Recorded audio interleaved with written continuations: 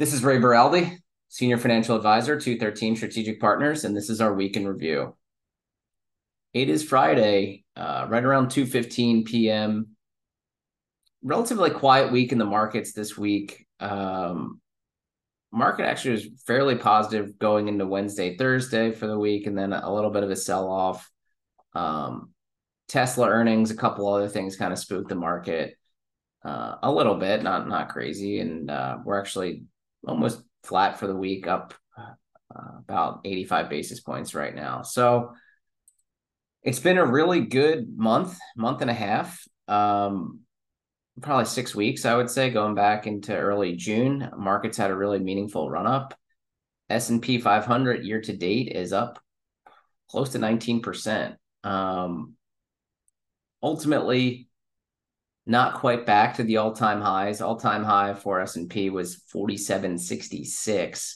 We're right now at 45.47. So good start. You take this year right now if you could just push a pause button and lock in 18-19% and take it from there. But that's not, unfortunately, how the markets operate. So kind of where are we going from here? That's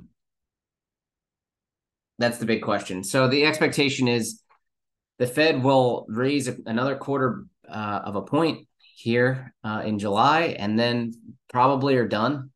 Maybe they do one more quarter point hike in the fall, but that would, I think everyone would, the consensus that would basically be it.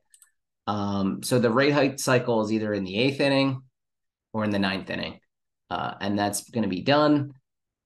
So where's earnings right now is going to be the biggest driver. From a liquidity standpoint, there's a bunch of different things going on, but ultimately liquidity is essentially flat, which isn't usually a good indicator for the markets, but the bet is you're going to see some really nice earnings, maybe not so much in 3Q, but 4Q, and then first quarter of 2024. And that justifies the recent advance in the markets, is that you're going to see really strong corporate earnings at the tail end of this year. And the market is not necessarily expensive right now because it's in anticipation of that, and earnings will kind of fill the gap. That will remain to be seen if that does materialize. So then even drawing closer in the near term, the next 2 or 3 months, there will be a little bit of a void. Fed does not meet in August, so you have a little bit of a break there, and then earnings reporting and earnings season will essentially be done.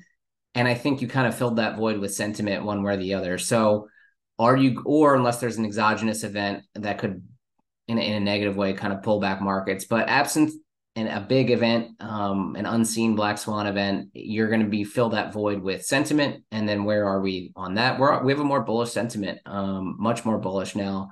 When they pull the bulls versus bears, you're probably 30% more bullish than those people that are bearish. So I think that void could potentially see more breadth in the markets. You see better performance from small cap stocks, US. You see better from large cap value, has really, really lagged the broader market. And maybe you start to see those things catch up, and that could be another leg up from an optimistic viewpoint. Ultimately, people are still, I would say, somewhat cautious. This isn't a period of, I would say, over exuberance, maybe with a specific security. Certainly in the large growth space, people might have gotten carried away there, but as far as on the broader market, I think people are more cautious. And you can't forget the fact that the market was terrible last year. It was down 20+%. S&P, NASDAQ was down just about 30. And on a real return basis, because you had inflation that was up 7, 8, 9+%, S&P was really down closer to 30% on a real return. So it's a long way to go back when you factor in inflation and the real return. So being up 18 or 19% right now, although it's a little bit expensive when you look at forward PE, it's not hyper alarming. So I think we'll probably have very quiet weeks here with earnings. Earnings is probably going to be fairly within expectations. The VIX is still really low. When you look at the volatility index, it's 13.5 thereabouts, even below your average 15. So low volatility environment over a long period of time is usually good for upward trend in the markets. If we continue in this low volatility regime, I think we probably continue to grind higher, and the reason for that would be better breadth. However, VIX can spike at any point in time, especially with a big event. VIX was up closer to 30, thereabouts when we had the regional banking issues, and obviously at different points throughout 21 and 2020 with COVID lockdowns, et cetera, VIX was consistently at or above 30. So it's a decent environment right now if all things stay constant, and we'll kind of just see how it develops from here.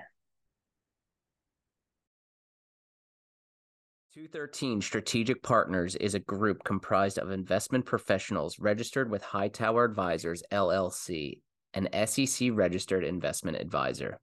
Some investment professionals may also be registered with Hightower Securities, LLC, member FINRA and SIPC. Advisory services are offered through Hightower Advisors, LLC. Securities are offered through Hightower Securities, LLC.